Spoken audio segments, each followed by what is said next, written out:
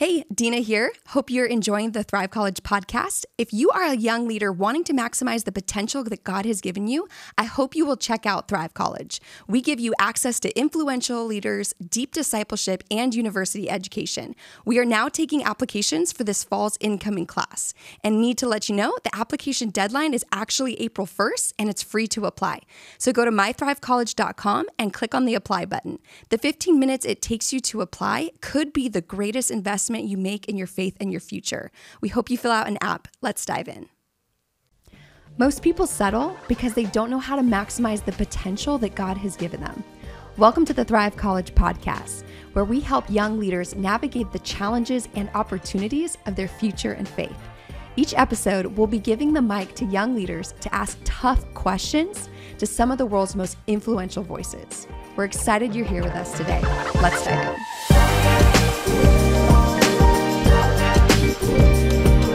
Welcome to the Thrive College podcast. I'm Dina Davidson, host of the podcast and discipleship director of Thrive College. We have a couple students that are quite amazing. Hello. But first, the hello was the Mark Clark. Oh, the. Okay. Yeah, that's my favorite way to introduce people. It is a bit of a weird name. I don't know why my parents called me Mark Clark. It rhymes. It's ridiculous in every way. They knew you were going to be a speaker maybe in some part of their soul, and so they're maybe. like, give him a catchy name. People can remember that one. Cartoon character in my brain. Yes. Perfect. Thank you for having me. Absolutely. A little bit about you, Mark. You are the newest addition to our pastoral team at Bayside Granite Bay, senior campus pastor, one of our brilliant communicators.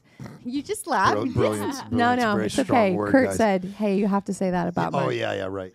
Yeah. And in addition to that, you, before you came to Bayside, you planted an incredible church in Vancouver that was just known for reaching people that are far from God. You have a wife who we love. She's been hanging out at the Unleashed conference, and She's 3 fun. gorgeous daughters. Yes, well, thank you. Yes. Yeah, absolutely. We'll And see her doing. I almost forgot. You are the author of 2 excellent books. Almost forgot. Almost forgot. I Yes, did. yes, This yes. is a really important thing for people to know, though. You wrote The Problem of God and The Yeah. Problem of Jesus. Yes. Here's how I would describe those books. Mark did not pay me to say this. This is not endorsed by Mark. But honestly, I feel like every generation has someone who not just gives the right answers, but understands the right way to ask the questions. They know how to frame the questions in a way that the secular mindset just says, yes, that is what I'm asking about God and the Christian faith. And for me, when I read The Problem of God, I was like, it's Mark. Cool. Mark's the Well, voice for thanks. the I generation. appreciate that. Thank you. You got I it. appreciate you saying that. Yeah. So we have 2 amazing students, as I said. Malachi, why don't you go ahead and... Sorry, Lizette. I know no, you you're said good. I was hi. just saying We'll go with Lizette first. Sorry, Malachi. All good. Oh my gosh, It's okay. Oh, wow. Okay. You're right. I was going out of order. You're right. Lizette, go ahead and introduce Hi, yourself. my name's Lisette. I am a Thrive College student here, and I get to intern with groups, do a little bit of everything. But one day I hope to just make a huge impact for Jesus, whether that's in the ministry of a church or outside of those walls. But yeah, trying to figure it out, but love to be a mother one day or something love it. like that. And a fantastic prayer. Oh. Yes. Unbelievable prayer. Just yes. slays the game. Yeah. So, That's so true. nice. We have a whole preaching sermon prep process, and I feel like Lizette, we call on you all the time to pray. We're just like, we just need Jesus in this meeting. I Lizette, pulled can her you up pray on for stage us? to pray in front of the church last Oh, night. She didn't know no it was way. coming. But, oh, yeah, she What? knew it was I coming. blacked out. I honestly I don't remember any of that. She was backstage. I'm like, get up here. I'm gonna pray for the offering. And she's like, good. She's like, I'm going to do what? Yeah, Mark, And then- you can learn from me. Yeah, I'll teach yeah. you guys. Slayed it. I love it. Definitely. Okay, finally, you were so patient. Malachi, please introduce yourself. My name is Malachi, and I'm in the production internship. And in the future, I hope to be. I just have a lot of dreams. So, one of them being impact the world somehow, some way. Great. Yeah, So good. gifted communicator, and he's actually runs all things podcast. So if the audio is terrible on this, it's Malachi is on the wrong side of the mic, Yeah. but we're stoked to have you because he's also a brilliant mind. He's got some great questions. Love it. Rapid fire questions for you, Mark. Okay. Where were you born? Where do you live now? And tell us one thing from your youth you want more people to know. Toronto. Now I live in Sacramento. I lived in Vancouver for 18 years between those two. Something from my youth. Oh man, I'm drawing a blank. I don't know that people should know. Well, we're talking about the book, Skeptic book. It came out of a family of skeptics. So my dad was, I tell the story in the book pretty early. My dad was such a skeptic that they were going to name my brother Matthew, and he didn't want them to spell his name with 2 T's because then it would be the Bible, the way of spelling it. So they spelled it with 1 T. So literally my brother's name is Matthew with 1 T. And then 4 years later, they had me and named me Mark. So clearly this guy had never read a Bible before. If I had another brother, it'd be like, Luke. I think Luke's a good name. So anyway, that was interesting that, I come to Christ when I'm 17 and walk into a church when I'm 19. And anyway, so the book, The Problem of God, kind of comes out of a bunch of questions I had growing up as a skeptic and how to answer them. So, And when did you launch Village Church? 2010. Okay. Yeah. So how old were you? I was 29 when we launched, at 27 when I got the idea, the call to do it. That's It a was crazy in a short kind of a time. yeah. Between becoming a Christian and then launching this Right? crazy It shouldn't awesome have worked. church. It doesn't make any sense. Why would God bless that? Like, Yeah. let's wait till he's 40 and has a couple kids and shows himself to be a proper elder of the Lord, whatever. And it's like, That's not the way. 27-year-old missionary just yelling at people with a Bible in his hand. So, I love that. Yeah. For anyone who's listening, hey, maybe don't wait until it seems like it's the safe. Hey. Of course, God's made me ready. 100%. Yeah, I believe that. Yeah, Love that's it. what I was just talking about in the conference. Yeah, So good. Yes, you spoke at our Unleashed conference on Yeah. Proverbs. yeah. Love Fire. it, listening to God. So, at the Thrive College podcast, we always love to pass the mic to our young leaders so they can Cool. ask their questions. So, Love it. I did ladies first last time. I just got to check it with Lizette. Is it Yeah. okay It's if we okay. do Malachi, Malachi you first go this ahead. time? Oh, thank Okay. you. I appreciate it. Malachi. You're my person. So I'm curious, from Canada to America, is there a difference in like trust in God and like questions that come out of that? Because like, I don't know, is there just like a divide in questions and theological questions? Yeah, it's a great question. The cultural differences are huge. I mean, we're a border away, but we're they usually say that Canada's probably about a generation or two ahead of the U.S. in regard to secularization. So stuff that I find people wrestling with down here, it was like 20, 30 years ago in Canada. So yeah, Wow. I'm not talking about that anymore. So we're similar to Europe in the sense of like secularization culturally, removal of church and state. Like I like the joke. There's a $5 bill in Canada, and on it there's a hockey rink and a kid playing hockey. In a very small print, it says, "I lived my childhood in 3 places: the schoolhouse, the hockey rink, and the church. But the most important of the 3 was the hockey rink." It says that? Yeah. Wow. So literally, Oh on my our gosh, current- that's so we're not crazy. in God we trust. We're like in God we hockey. trust. Yeah. And So- hockey. So you're talking Wow, to people it's who are like crazy. just culturally, like there's no like I grew up in a home. Take my home as a microcosm. Like there's no that stupid term Creaster where people come to church at Christmas and Easter. Yeah. Not even that. Like that is not built into the fabric of the culture of Canada anymore. It was like 80 years ago. Yeah. Especially in Quebec, if you start looking at French Canada, it's a vastly different thing. Very high Catholicism, Anglicanism. But yeah, it's gone. And so coming down here, there's like a cultural piece where Christmas Eve, we got the church grows by 4 or 5 times. Right. Yeah. And it's incredible. So, anyways, so definitely differences there. Differences politically, differences, theologically. I think there's just some people kind of asking some different questions. But on the flip side, people are people. So when I'm writing The Problem of God, it's answering those top 10. So whether you're in Toronto or whether you're in New York City, people are going to say evil and suffering. What's the deal? Hell. Exclusivity, hypocrisy, the church is hypocritical. I don't want to be, the sex question, the science question, all these. So it's like, in that sense, whether you're in Europe or whatever, there's some human questions that I think rise to the surface. So So good. a yes and no answer. That's fair. Yeah. Yeah. That's really good. Do you think America could go down that path? Or it is I already? definitely, I like to say when I'm speaking on the stage in the U.S., I like to say, I come to you from the future. Oh, yeah. I think it's where culture is probably going. And so, but, Rodney Stark, who's a sociologist years ago, he wrote, and this is where I'm kind of hopeful, he said, the rise of secularization in a culture doesn't necessarily mean the end of religion. It means the basically it stimulates, it doesn't kill religion, it stimulates innovation. Meaning we have to, it's almost like an economic metaphor. It's like when a certain business or whatever starts to collapse, people start to think about new things, and then 10 new businesses arise out of that because you had to solve a problem. Right. Yeah. So it's not going to kill Christianity. It's just, it might drive it underground. It might innovate us to go, how do you reach people online or not in the way that we have been?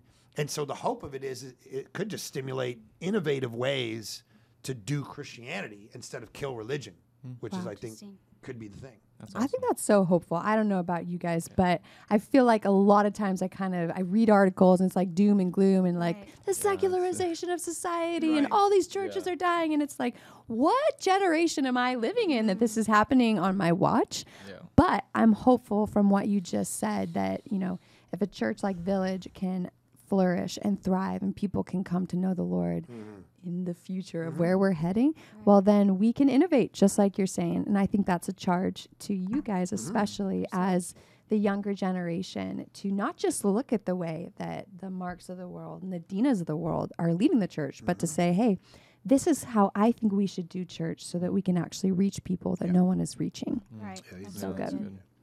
All right, Lizette. Yeah, oh my god. Okay, so I have a really deep theological question, so I don't know if you're ready for this. This is, what is your favorite color?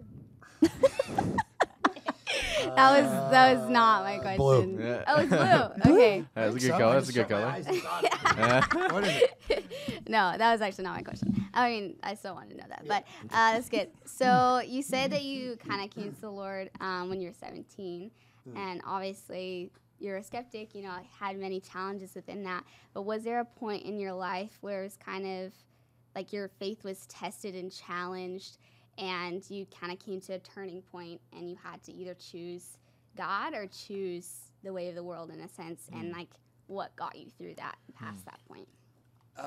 Yeah, great question. And totally, like, my whole testimony is, or my whole story is that, you know, parents got divorced when I'm 7 or 8. I developed Tourette's syndrome and obsessive compulsive disorder when I'm like 9, which means I swear and do random tics and habits, which is not a way to be cool in high school. My dad dies when I'm 15 of lung cancer. Never calls us to tell us he's dying. So it's like, okay, what's the deal? Abandonment, you know. So I come to faith, you know. Out of that world, I have all non-Christian friends. So now the challenge is, and I've lived a non-Christian lifestyle. So now it's like, okay, how does God start to actually transform, you know, not what I love to say this, that the beautiful thing about the gospel is that it doesn't transform what you do, it transforms what you want to do. Wow. It gets inside and actually changes your affections for stuff versus just, okay, now I'm going to be a good Christian boy who, you know, doesn't do these things. So I was 2 years of just reading the Bible and telling people about Jesus before I ever walked into a church, and learned that half of the stuff I was doing was wrong. Like, I was baptized. Like, I remember this one night, I walk up to these bunch of dudes. So I had all these friends. These guys are hammered. I'm telling them about Jesus. This woman's out on her porch. I'm telling her about Jesus. This other group of guys, I'm telling them about Jesus. And they're like, hey, let's baptize. So I go down to the Lake Ontario. It's 2 a.m. I'm baptizing these guys. This is 2 years before I'm even baptized. So this is just bad ecclesiology and bad theology, you know. And so, you know, it's just that raw kind of thing. And then I came to the church and started realizing, oh, you know. And so, yeah, I think my faith was kind of born out of kind of a crucible of a whole bunch of stuff, thinking, worldview stuff. You know, I was sitting around with friends, you know, smoking weed and hanging out in the, you know, hot box in the garage one night. And 3 weeks later, I'm a Christian. I'm back in there defending Christianity, you know, still a little high because they got the garage closed. But now I got to tell them about Jesus. And that was my whole, so I think, you know, my whole mission in life, whether it's writing or preaching or leading a church or whatever, it's like born out of I'm still trying to reach them, that garage, my family who think I, you know, lead a cult. And, you know, and I'm like, what are you talking about? And they say, what'd you do this Sunday? Well, I drank the blood and ate the body of a dead man. I can see what you're saying, you know. And they show up for my baptism, and I got this big white sheet on, right? And there's a Baptist church. You know. And so, yeah, I think just a lot of my faith is kind of born out of that. How do I answer those big questions? Why did my dad die? And from what all I know, doesn't know Jesus. And why did, you know, it's all of those questions that, you know, searching the scriptures and thinking on the cross and resurrection of Jesus have come to, you know, somewhat answer to some rational view as far as you can, I guess. Yeah. So you say it was more like a journey of like your lifelong journey versus like a moment that you remember, you know, sitting in your room. You mean my Bible. conversion? Because I did have a moment of conversion, but you're just talking about in general, faith and how it got developed. I think it's just constant. It's always shifting and changing. You're always like, oh yeah, how does that change it? How does that fit in? And what does that event do? And we're just constantly kind of, you know, the faith is kind of a live thing, and it's like it has certain content that's like foundational, and then it just constantly grows in its content. And so That's good. Yeah. So good. Thanks. What are you currently thinking and writing about? Okay, great question. I'm writing a book right now on, so the easiest elevator pitch would be if the problem of God and the problem of Jesus are about God, this one, the third one's about us. Okay. And so it's like, you know, truth, goodness, beauty as the three branches of proving God, kind of the aesthetical argument. That's the book I'm writing right now. So it's like the soul, it's beauty, weight, you know, the weight of glory type stuff. C.S. Lewis, you know, why do we have this longing for a world we've never actually been a part of? Why news from a country we've never been to, a song we've never, you know, all of that. I'm writing a whole book on that. Wow. What is that? What is that? That's because you were actually built for another world, that kind of thing. So, so I'm doing a lot of thinking, kind of anthropology almost, but not like, try not to be boring. Like, we were Homo sapiens and Homo erectus, 10,000 BC. Like, there's some of that in there, but it's more like, let's get to the soul stuff. Let's get to what, you know. So the first couple of chapters, like a lot of thinking around humankind, you know, and obviously this discussion now coming out about like, what does it mean to be human, personhood theory. Right. Does your body have any hint toward your identity or not? Is it just what you feel? Is it just your affections that get to define your identity, or does the physical world ever get to hint toward, you know, all of that? Wow. Is the first couple of you know, some stuff in there, because you got to deal with creation when you're dealing with us. What is Genesis 1, 2, 3 about? What is the point of it?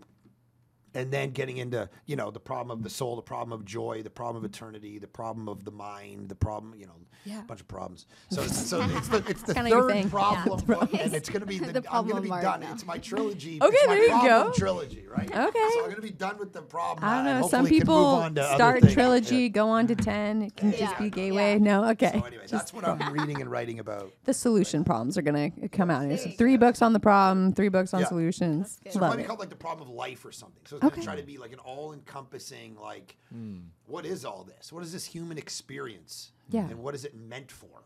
Just the deepest question everyone's asking. No big deal. No big deal. Yeah. That's really Something I cool. think about on a Tuesday. Yeah. NBD. Yeah, I think so. big I'm not the one to ask. Hopefully the elevator is 40 stories. I love it. Okay. So, our last question that we always ask before we get there, if people want to access your sermons, listen to you preach, how can they find you? The Bayside YouTube. sermon podcast and YouTube. I preach twice a month, I think, 50% of the time at the Granite Bay campus, and then around, like I'm preaching the Blue Oak campus this weekend, and, you know, so around a little bit, but that would be the main way Love to it. do that. Also, the Village Archives.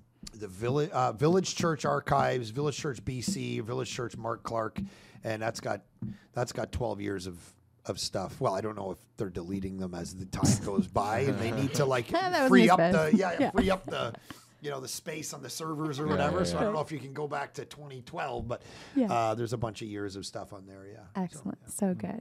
Okay, last question we always ask on the podcast. What's the one thing you want to say to a young Christian leader? Man, so many things. I mean, character, key. Got it. You know, my friend Carey Nieuwhof always says, character, you know, competency will get you in the room. Character will keep you there. I think that's really important in an age like ours where it's like, you know, go after influence and whatever. And it's like, yeah, but if you go after influence in some ways, if you're not built for the lights or the stage or the attention, it'll shrivel your soul, and then you'll end up making mistakes that will, you know, disqualify you, unfortunately. So if the character is intact and you're living for something more than that, then that's going to be key.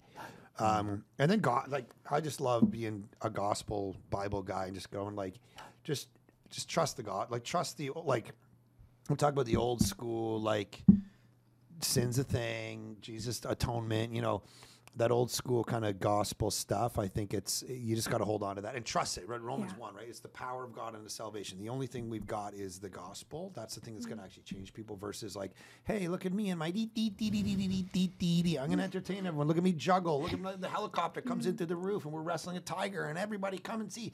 And it's like that stuff doesn't last, right? And so how do you actually just just look at people and go, look, this is the deal. It's the life, death, resurrection of Jesus. Every sermon, every leadership thing, everything you're doing, it's like just gospel centered from beginning to end. I think if you hold on to that, you'll be okay. So good. Yeah. All right, we've talked a lot in this episode about people that really Mark's own journey of not knowing Christ and then coming to know Christ. If you know someone who has got the opposite story, they know Christ, they've walked in the faith, and yet somehow they've started to deconstruct their faith, we do want to end this episode by telling you about an amazing resource that we developed for you at Thrive College. We sat down with Dr. John Marriott. He has a literal doctorate in why people deconvert from Christianity to atheism. We sat down and we just asked the question, how can we help our friends who are deconstructing their faith? So if you know someone who is not on their journey towards faith, but is on a journey away from the faith, then please go to mythrivcollege.com/deconstruct, access that resource and help your friends. With that, I want to thank you so much, Mark, for coming on the podcast. Thank you. Guys. It's great. Thank you. Thank you for joining us today on the Thrive College podcast. We hope that today's episode has empowered you to navigate the challenges and the opportunities of your future in your faith. If you really enjoyed our conversation today and appreciated what we had to offer, we would love for you to write a 5-star written review and share it with your friends. Thanks for joining us. We'll see you next week.